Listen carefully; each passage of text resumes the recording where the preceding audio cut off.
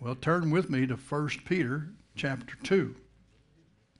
1 Peter chapter 2, we are talking about the end times, the last days, and how God's expectation of Christians, of our lives, is that we overcome in the last days. God wants his people to be overcomers all the way to the end. I read to you last week that scripture in Revelation 12:11. We might just turn to there first. That's a great scripture talking about Satan. You know, he was the accuser of the brethren. He's our enemy. He's our number one opponent in life. He opposes us vehemently. He hates us. He's jealous of us because of our relationship with God. We're sons. We're sons and daughters of the Most High God, and that's the position he wanted. He coveted that position. He wanted to be like God, and God has made us like him, like God.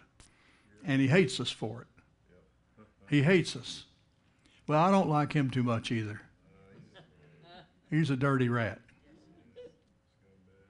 A friend of mine preached a whole series one time called Natus, the rat. Natus is Satan spelled backwards. Natus the rat. Obviously, he didn't like Satan. I don't like him either. I don't have any compassion for him. I don't show him any mercy. He's not a human. He's not a human. But he wants to be. He wants to be like us. But he can't. It's not allowed. He'll never succeed. The book of Revelation is not really about Satan. It's about Jesus who kicks his tail. He has a tail. The Bible calls him the dragon, the serpent. And Jesus is going to take the dragon and the serpent, Satan, and he's going to throw him into the lake of fire and keep him there forever. Amen. So I know where he's going. He knows where he's going, and he's mad about that too. And I can understand him being mad about that. But, you know, when we talk about the end times, the last days, it's not so that we can scare you. It's not so we can fill you with terror and fear and foreboding and dread concerning the future. We want you to understand the future is bleak for Satan. The future is bright for God's people. We win. It's very clear if you read the book of Revelation. It's very clear who wins in the end and the rewards for those that overcome. Revelation chapter 12 verse 11 says they overcame him, and him is Satan. You'll see that in the verse 9 and 10. They overcame him by the blood of the Lamb, the blood of Jesus, and by the word of their testimony, and they loved not their lives unto the death. Now that they loved not their lives unto the death just simply means they were not afraid to die. Because they know that you don't really die.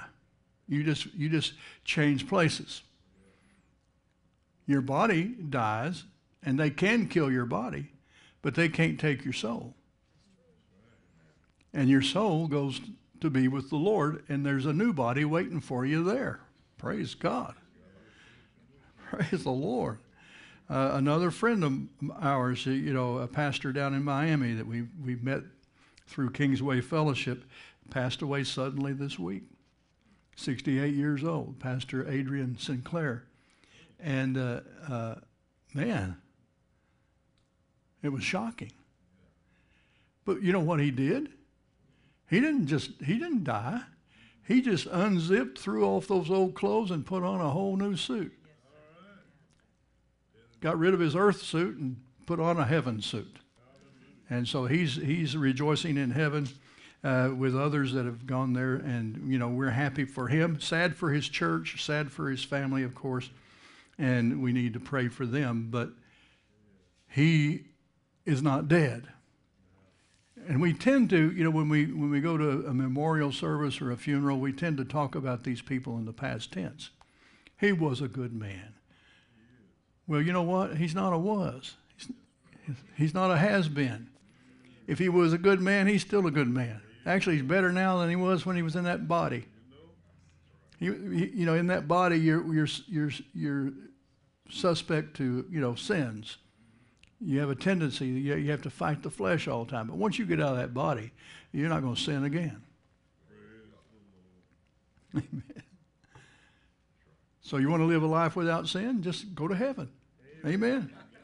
But in verse 11, it says they overcame the devil by the blood of the Lamb, that's Jesus, and by the word of their testimony. And we've said this many times. If you were to sum up your testimony in one word, that word just have to be Jesus. Jesus is the theme of the Scriptures. Jesus is the subject of the book of Revelation. Jesus is what our lives are all about. And so the word of my testimony is Jesus. Amen. So we overcome the devil by talking about Jesus. You see, when I encounter something that I think is devilish in my life, I start talking to it about Jesus. I had a person that had some real issues, demonic issues, accost me one time, and was threatening me, and I looked in their eyes, and I could just see they weren't the one in charge. There was someone else in charge. How many of you understand that that's a reality? They're not just all mentally ill. Some of them are possessed or very seriously oppressed by demons. Yeah. Not just in Africa, right here in Jacksonville. And I thought, well, what am I going to do about this person? So I just started talking to him about Jesus. And then I started talking to him about the blood of Jesus. And that person just went berserko. I mean, just started shrieking like a wild monkey. Next thing I know, they were normal. Just talking about the blood of Jesus, just talking about who Jesus is, terrified and scared that demon right out of that person. They left, and that person was normal. I never even touched them. Now, I've seen some people, they think they can beat the devil out of them, but I don't recommend that. My dad did it one time. He said, I don't know how to cast devils out of people like you preachers. I said, well, what did you do? He says, I picked up the bumper of a Volkswagen and just beat the devil out of him. Okay. Where there's a will, there's a way. Praise the Lord. Now, that was years ago. If he did that today, he'd be arrested for assault, battery, and all that. But, that was back when the laws were reasonable. Okay. Why did I mention that? I don't know. Oh, we're overcoming the devil. So God expects you to overcome the devil. The first part of Revelation we talked about last week in chapters 2 and 3, Jesus is dictating letters for John to take to the 7 churches in Asia. And in each one of those letters, he commended them for the things they were doing right. He corrected them for the things they were doing wrong. And then he promised great rewards to those who overcame. He said, he that overcometh. He used that phrase, overcometh or overcomers. The ones that overcome, I will grant to sit with me in my kingdom. I will give them a new name written on a white stone. I will, there's just all kinds of promises. But in order to receive those promises, they had to overcome. They had to overcome their own faults, and they had to overcome the devil, and they had to overcome whatever the world was throwing at them. And it was a time of great persecution. It was during that time when Nero was trying to purge the empire of Christians. And they were burning Christians on fires. They were cutting their heads off. It's during that time when John was boiled in oil, and he wouldn't die. They put him up against the wall and got the best archers in the Roman Empire, and they began to shoot arrows at him, and the arrows fell at his feet. They tried several things. They put him on the Isle of Patmos because it was a prison island where people die. They don't ever get off the island because they have hard labor, no water. They got all kinds of diseases. It was worse than Alcatraz. They put him on that island, and their intention was for him to die there. See, they couldn't boil him, they couldn't shoot him, so they just put him out there where he'd starve to death. He got off that island. He went and delivered those 7 letters to the 7 churches of Asia. Not only did he get off the island, but he had a traveling ministry. And last we heard, the last thing we hear in the scriptures, he's still alive. There's no grave that marks where he was buried. The only thing that tradition says is that he was a very old man last time we saw him. But the rest of them died. All the other apostles died during all of that persecution. And they weren't afraid to die. That's what it means. They were not afraid unto death. They did not change their message. They did not change their stance. They did not change who they were going to serve. They did not deny Jesus. Tradition says that Peter even asked that he be crucified upside down because he wasn't worthy to be crucified in the same manner that Jesus was. So he asked him to turn me upside down, crucify me upside down. That's what tradition says. And so we know that they did not love their lives to the point of trying to save their life by denying God. They were faithful and true all the way to the end. And many, many people would come to the Lord because of what they saw. They would see them singing. Remember Stephen, when Stephen was stoned to death? He's standing there, his face started glowing. He said, I see Jesus standing at the right hand of God. You know who saw that? You know who witnessed that? Saul of Tarsus witnessed that. And it bugged him. He couldn't get away from that. Right? Remember when Jesus met him on the road to Damascus? He said, I'm Jesus whom you persecute. And then Jesus says, why are you kicking against the pricks? What were the pricks? The pricks was his memory of the people that he had persecuted and killed and put to death, like Stephen, and their testimony while they were dying. They would say, God forgive them. They don't know what they do. Well, Saul of Tarsus was there. He was there when Stephen said those words, and he couldn't get away from it. So many Christians over the centuries have been put to death, but as a result, thousands have come to know the Lord because of the way they died. See, the way you live is important, but so is the way you die. Amen? And I'm not expecting you to be put up against the wall or boiled but praise the Lord, I hope not. But if it were to happen, if you were to suffer some kind of persecution, what does God expect of you? He expects you to overcome. He expects you to overcome. God, He's made us to be overcomers. Amen. So in 1 Peter chapter 2, verses 1 through 6 says, wherefore, laying aside all malice, all guile, and hypocrisies, and envies, and all evil speakings, as newborn babes, desire the sincere milk of the word, that you may grow thereby. See, God's expectation is that once you come to know Him, you grow up spiritually. And the way you grow up is you develop a taste and a craving for the Word of God. And the Word of God becomes your milk. And like a newborn baby, milk is important.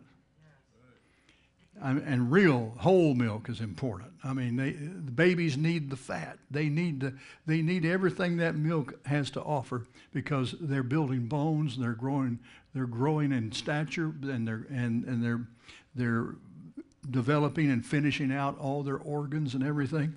Their brain cells are being finished out, and so they crave. They're born with a craving for milk.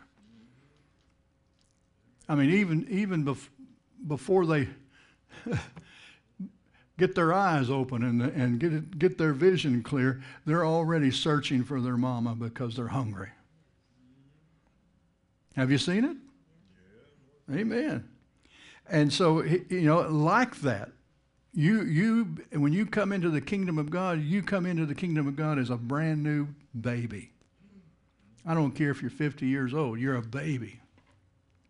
And the only way for you to grow that the Scripture gives us is that you partake of the Word of God. And that stands to reason because chapter 1 says that we're born again by the Word of God. We're actually born again by the Word of God. We got here that way. That's how we got here. And that's how we're going to grow up. We're going to grow up by having an appetite for God's Word. That's why Bible study should not turn you off. That's why your own personal Bible reading should not turn you off. You need the Word of God to grow. No Word, no grow. And I've known people that claimed to be born again for 20, 30, 40 years, and they had never exhibited any spiritual growth at all. They're still just as dumb and just as ornery and just as messed up as they were when they were born again. Why is that? How is that possible? Because they have no appetite for the Word of God. You can sit in church and be bored for 45 minutes while the preacher's preaching if you don't have a heart and a desire and a yearning for the Word of God. But if you're hungry for the Word of God, you don't want the preacher to quit.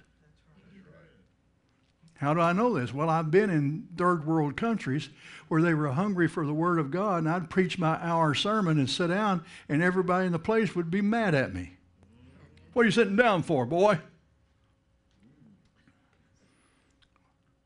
We thought you came here to preach. Preach!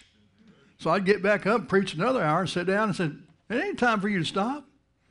I remember Pastor Kai in Yangon. He had me, first day I was there, he had me preach for 5 hours straight. And then we broke for lunch.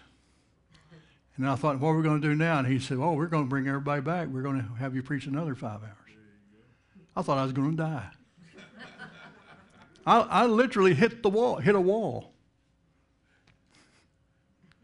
You remember what it was like, Austin? They didn't want you to quit. And John would get up and preach. Austin would get up and preach. We think, well, service is over. No, you get up and preach. I mean, if there was 3 of us there, they expected 3 sermons. They couldn't get enough. And you could just feel them just pulling it, just dragging it out of you. And I remember that one week I was there at Pastor Kai's church in Myanmar. I preached everything I could think of. I preached everything I knew. And on Thursday night, after church, I was like, man, I'm empty here. What am I going to do tomorrow? And I got this text from Ruth. She sent me the notes of a sermon that Franklin Jensen had preached. Sent me these notes, and I thought, that'll preach. And so I got up the next day and I preached from Jensen Franklin's notes. Of course, I gave it my flavor, my pizzazz. I preached it like it ought to be preached. You know what I'm saying? And literally those people jumped to their feet and began to shout and praise God. And I had to stop and wait for them to quit because their voices were just bouncing off those concrete walls. And it was in that tin roof and that concrete floor. And it was like there were 1,000 people in that room. And they were just shouting and jumping up and down. And I thought, man, I must have said something that got them excited. And so they finally calmed down, and I preached some more, and they did it again. And I preached some more, and they did it again. And I've never had so much fun in my whole life. And that was after I had run out of gas. That was after I'd preached everything I knew.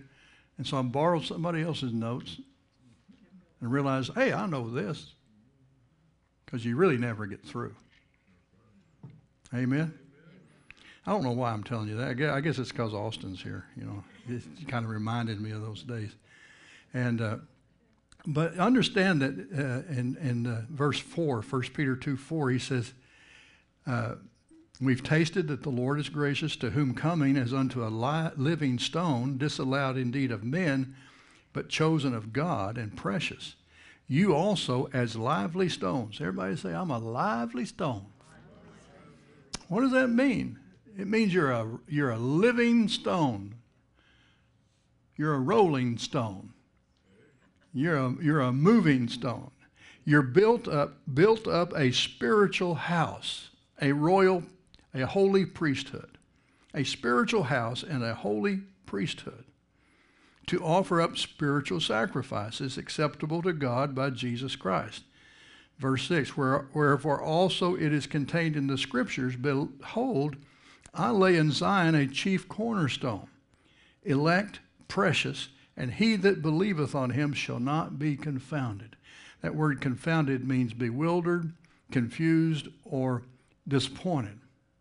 If you believe on Jesus, who is the cornerstone, the significance of Jesus being the cornerstone is he sets the standard for everything.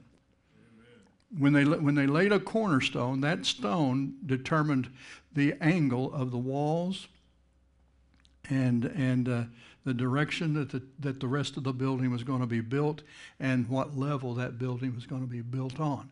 The cornerstone is very important to the building. And Jesus became the chief cornerstone to the building that we are. We are a building that is being built up for the habitation of God through the Holy Spirit. And so this living stone, Jesus, makes us living stones. We're part of a spiritual house that is being built up. You are part of the house of God. And it's not a flesh and blood house. It's not a brick and mortar house. It is a house of the Spirit. It's a spiritual dwelling. That verse 4 says that he was disallowed of men. That word disallowed means rejected, but not just rejected offhand.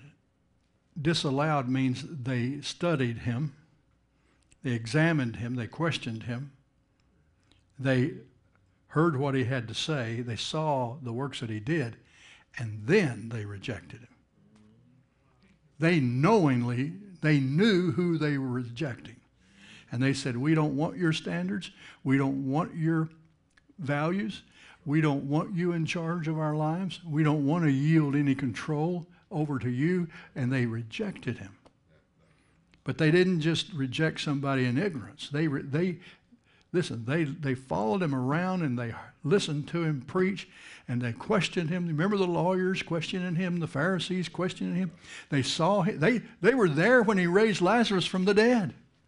They saw the feeding of the multitudes. They witnessed these things and then they rejected him. But you didn't. You received him, and as many as receive him, John 1:12, as many as received him, to them he gives the power to become the sons of God, the house of God, the dwelling of God by the Holy Spirit. Amen. And so the gospel, not only are you a new creature, but you have a brand new start. Look in 2 Corinthians 5:17. We know this. I think we probably use this scripture every time we get together because it's crucial to our understanding of who we are right now. We are people who have no, let me just say this very carefully. In Christ, you have no sinful past. Based on what the scripture says. 2 Corinthians 5:17, therefore, if any man be in Christ, how many of you would agree you are in Christ? He is a new creature. Old things are passed away. That word creature is creation. When something is created, it's something that's made out of nothing. You're you didn't get a makeover. You're not remodeled. You're not refinished, refurbished, or you're not just somebody that God gave a makeover to. Anybody here ever had a makeover? I have. When we were kids, we were playing around, and we're going to give you we're going to straighten your hair. Everybody's always wanting to straighten my hair, and because it's real curly. And then we're going to get rid of your freckles. We're going to cover up your freckles. We're going to fix you. Like there's something wrong with me, right? We're going to fix you. Just sit down in a chair. We're going to fix you. I remember one night my friends used up 3 cans of hairspray, straightening my hair. I mean, it was like a rock, bang, like a helmet. But the problem with a makeover, next day it's gone. I stepped in the shower, I washed all that hairspray out, I washed all that makeup off my face, and there were my freckles and there was my curly hair. Makeovers don't last. But being born again lasts for eternity.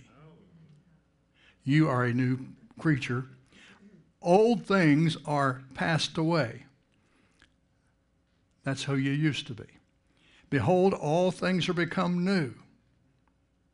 So if everything in your past, that's the old things, if all those things are passed away, that means they're gone. That person that you were before you came to Christ is dead. It's passed away. Isn't that what we call people who die, passed away? They're dead. They're gone. And behold, look, all things are become new, and all things are of God. The devil didn't have his say. Your family lineage didn't have any say in it. Your culture doesn't have any say in it. You see, when you're born again, you leave your culture of sin and you enter into the culture of Christ, righteousness. You're no longer Afro-American. You're no longer Texan. You're no longer from Georgia, Nebraska, wherever you might be from. That is the old man. You're a member of the household of God now. You're a member of the kingdom of God. You are a part of the body of Christ. You have come into a new culture. And that's how come we can get along with you. We don't have to relate to you as a Polish person or a person of German descent or a person of Irish descent. We don't have to relate to each other that way. We've come up higher and we've entered into a higher culture, and that's the culture of Jesus Christ. That's how come a man who lived 2,000 years ago and walked the shores of the Sea of Galilee and had Jewish skin and spoke in Arabic and the Jewish language. That's how we can love him, serve him, and fellowship with him and worship him, not as a Jew, but as Jesus. And Jesus doesn't look at us as a Gentile. He looks at us as his brethren. And the Bible says he's not ashamed to call us his brothers. That's how I can look at you, regardless of your skin tone, and call you my brother or my sister. Amen. And it doesn't matter where you're from. I know not everybody can be from where I'm from, so I cut you some slack. Amen. We joke about it, but it really doesn't matter. I'm from Texas, but I haven't lived in Texas since 1989. I've lived more in Jacksonville than I've lived anywhere else in my life. And so it doesn't matter. And I can relate to people in Africa, in Central America, in Haiti, in Asia, as brothers and sisters, and love them and they love me. Why? Because we are all new creatures, but members of the same family. Isn't that great? And we don't have a past. Because God was in Christ, this is verse 19, reconciling the world unto himself, not imputing their trespasses unto them, and has committed unto us the word of reconciliation.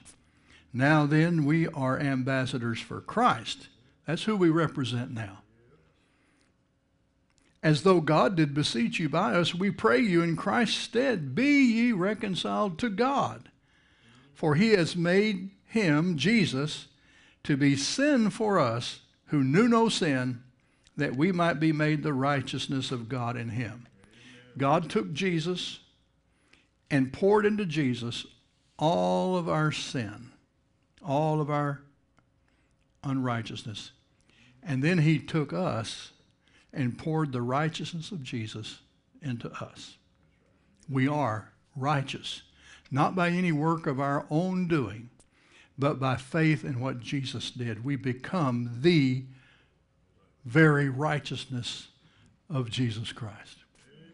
We have the standing with God that Jesus had. Whew. That's why my skin crawls a little bit when somebody says, all right, everybody, just repeat after me. I'm a sinner, saved by grace. No, I'd rather change it to I was a sinner. But grace has got me out of that. And now I'm the righteousness of God in Christ. That doesn't mean I don't make mistakes. Doesn't mean that I won't sin. I have a choice. It does mean this. I can't blame anything I do now on anything of the past. I can't blame it on my mama and my daddy. I can't blame it on my ancestors. I can't blame anything that I'm doing now on my past. Because I'm a new creature. Old things are passed away. And I have righteousness imparted unto me. The very nature of God has been imparted to me. Therefore, when I sin, it's because I wanted to. Devil can't make me do it. Nobody can make me do it. It's my choice. So every time I slip up and sin, it's because I chose to. And by the way, same with you. That's why we sing, it's me, O Lord, standing in the need of prayer. Amen. Not my brother, not my sister, but me, O Lord. So when we are born again, we become as new babes with no past. Can you say amen to that? Amen. All right. Let's go back to 1 Peter. 1 Peter 2, verse 6. Wherefore also it is contained in the Scripture, behold, I lay in Zion a chief cornerstone, elect, precious, and he that believes on him shall not be confounded. Unto you, therefore, which believe, he is precious. But unto them which are disobedient, the stone which the builders disallowed, the same is made the head of the corner, and a stone of stumbling, and a rock of offense, even to them which stumble at the word, being disobedient, whereunto also they were appointed. Now look at verse 9. But you are a chosen generation, a royal priesthood, a holy nation, a peculiar people, that you should show forth the praises of him who has called you out of darkness into his marvelous light, which in time past were not a people, but now are the people of God, which had not obtained mercy, but now have obtained mercy. Now, once we're born again, we are built into the house of God. We're lively stones. We're bricks placed into the house of God. Jesus is the cornerstone. And we're built up on the Word of God. That's our foundation. End time believers are built up on the rock, which is the Word of God. Remember that story Jesus told about two men, one was wise and one was foolish? The wise man heard the Word of God and built his life on that Word, And he called that, it's like a man who built his house on a rock. The foolish man heard the word of God, disregarded it, and built his house on the sand. Both of them heard the word of God. One built his life on it, and the other one disregarded it. Well, the storm came. It came to both of them. The storm came to both of them.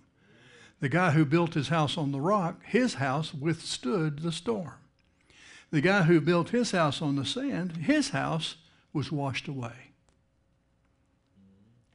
Both of them heard the word of God. But one of them chose to heed it. The other one chose to ignore it.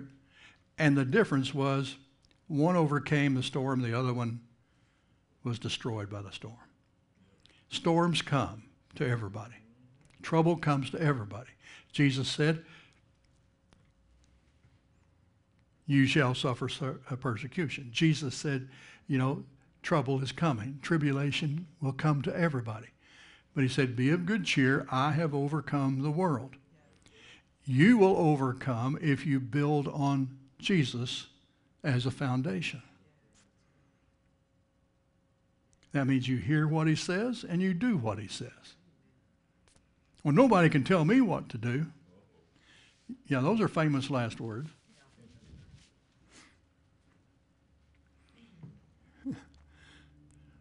You can live your life in defiance, thinking that you're independent and you are your own boss. But the end result's going to be when the storm comes, you're going to get washed away. Guaranteed. But if you heed the word of the Lord and you live according to his word and build your life on it, when the storm comes, you will ride it out. You will overcome it because of Jesus. Amen? I know that nobody in this room would ever argue with that. But the question is not what are you agreeable with. The question is what are you doing about it? Oh, I'm building my life on the Word of God. Okay, when was the last time you read the Scriptures at home? When was the last time you read your Bible? When was the last time you and your wife prayed together and agreed on a Scripture and stood on that Scripture for something? When was the last time that happened? When was the last time you actually repented of something you're doing and said, that's just not biblical. We can't do that. We're going to have to quit doing that because it's not biblical. Are you a lively stone or are you just a rock laying out in the ditch somewhere? Are you part of the house of God or are you not? And see, a lot of people go to church, but they don't have any church in them. And it's not good enough. Just being in a garage does not make you a car. Amen? You've got to absorb it. You've got to let it become a part of you. If you want to be a part of that special group he's talking about, he said that this group is chosen, it's royalty, it's holy, and it's peculiar. The word peculiar means special treasure. Peculiar doesn't mean weird. Actually, the definition of weird means demonically influenced. A weirdo is someone who's demonically influenced. You're not weird. You're peculiar in the sense that you're priceless treasure. You were bought with a price. Amen? You're bought with a price by the precious blood of Jesus. And so you are given a purpose. Your purpose is to bring praise to God. Even in dying, your purpose is to bring praise to God. That's why if they're burning you at a stake, you can just start singing, I'll fly away, oh glory, I'll fly away. While your flesh is just burning, just praise God, lift up your heads and rejoice and go into the presence of God singing. And everybody that's there is going to say, whoa, never saw that before. Amen? Neither be terrified nor afraid applies to persecution as well as anything else. So if they're going to come after us, Let them come after us. We'll bring praise to God in the way we react to it. We'll respond to it by saying, Lord, forgive them. They don't know what they're doing. That'll get them. Praise God. That makes you kind of peculiar, special. You're called the people of God. We used to not be anybody. We were nothing. Really, we weren't anybody. We had no real significance. When the elites of the world referred to us, they referred to us as the ignorant masses, or the useful idiots, or the, what did Hillary call us? Deplorables. The deplorables. You know, Obama called us a bunch of redneck, Bible-thumping,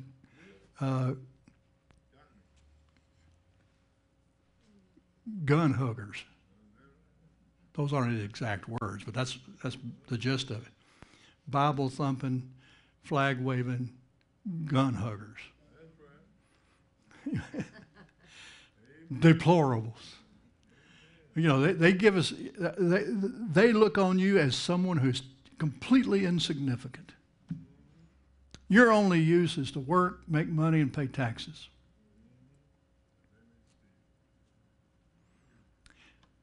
They don't think you're anybody, but God Almighty calls you sons, daughters, kings and priests, royalty, holy, a holy nation, a chosen generation that are purposed with the purpose of bringing glory and praise to Jesus. You have obtained mercy from God. That means God looks on you and he relieves your struggling. He relieves the pressure. He comes and comes along beside of us and helps us. End time people are really over, you know, we're over ourselves and we're all about Jesus, and we're empowered to take the high road and live like Jesus would live in this world. Have you ever seen those little bands, What Would Jesus Do? WWJD. Anybody ever seen those bands? Used to wear them, you know, in a wristband. What would Jesus do? Just to remind you that when something happens, when bad things happen, you are not to react, but respond like Jesus would respond. I knew a lady one time, she was 90-something years old, and she passed out and in her home, and her son was a paramedic. He was the first one there, and he comes and revives her and calls the ambulance and says, Mama, we're going to take you in the ambulance to the hospital. She said, now wait just a minute. Wait just a minute. I need to ask the Lord what I'm supposed to do here. So she prays. She says, Lord, how am I supposed to respond to this situation? Am I supposed to let them put me in that ambulance and take me off to the hospital?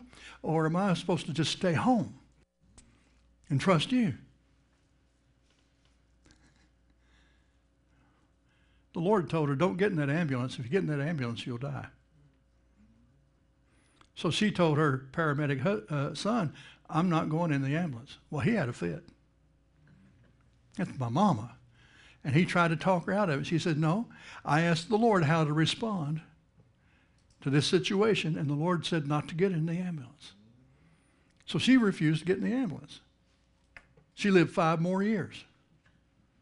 She didn't die that day. She lived 5 more years. And it was after that incident that we met her. Ruth and I met her at a retreat. And she was awesome. I mean, she was in her 90s, and she preached like a house on fire. Well, she taught. She was a psychologist. She was a Christian psychologist. And she told us that, you know, Christians are not supposed to react to anything. We're supposed to calmly ask the Lord, what would you do in this situation? And respond that way. We're not reactionaries, folks. We're responders. And when you respond, you do so thinking first. You think first, and then you respond. Amen? That's going to help somebody. That's going to help somebody. Well, I've got to stop there because time is gone, and you're not begging me to keep going, so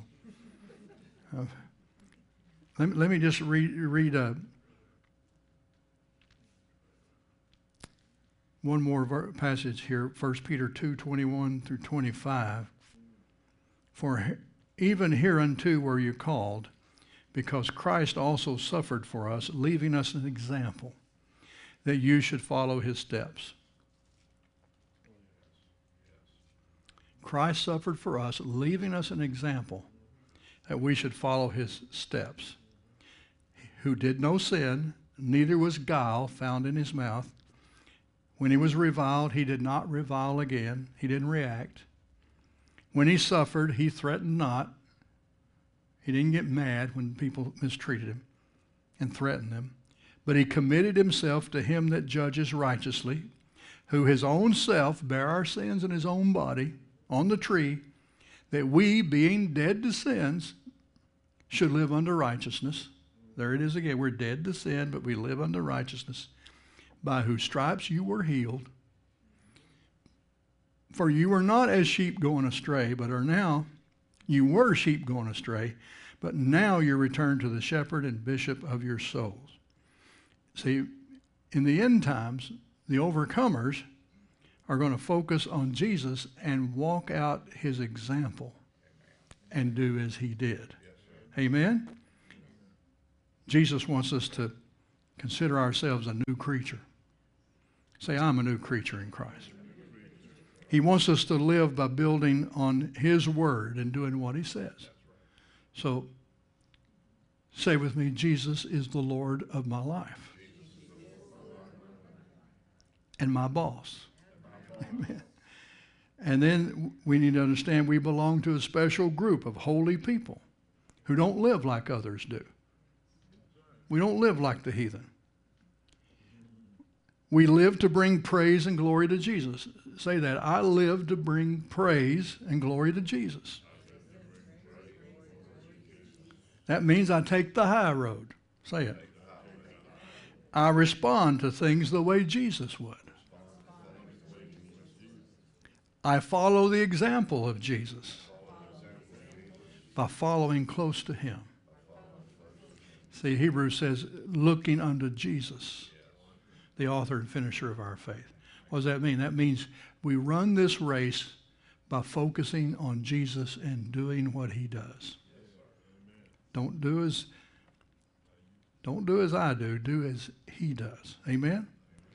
All of this makes you an overcomer in the last days. Can you say praise the Lord? Turn to somebody and say, I am an overcomer.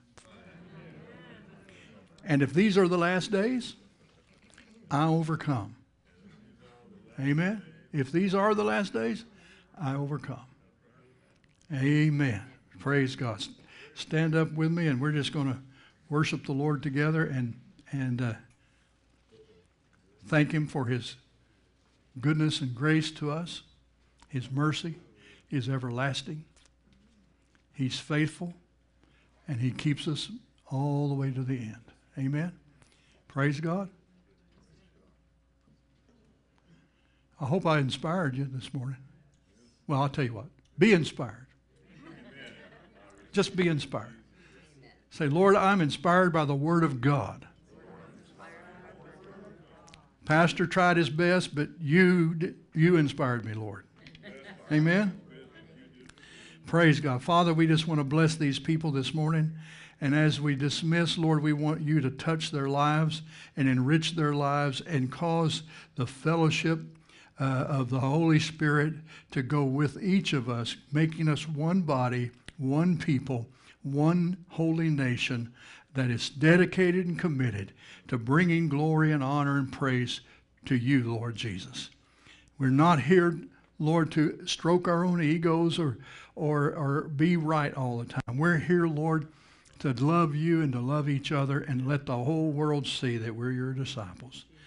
In Jesus' mighty name we pray.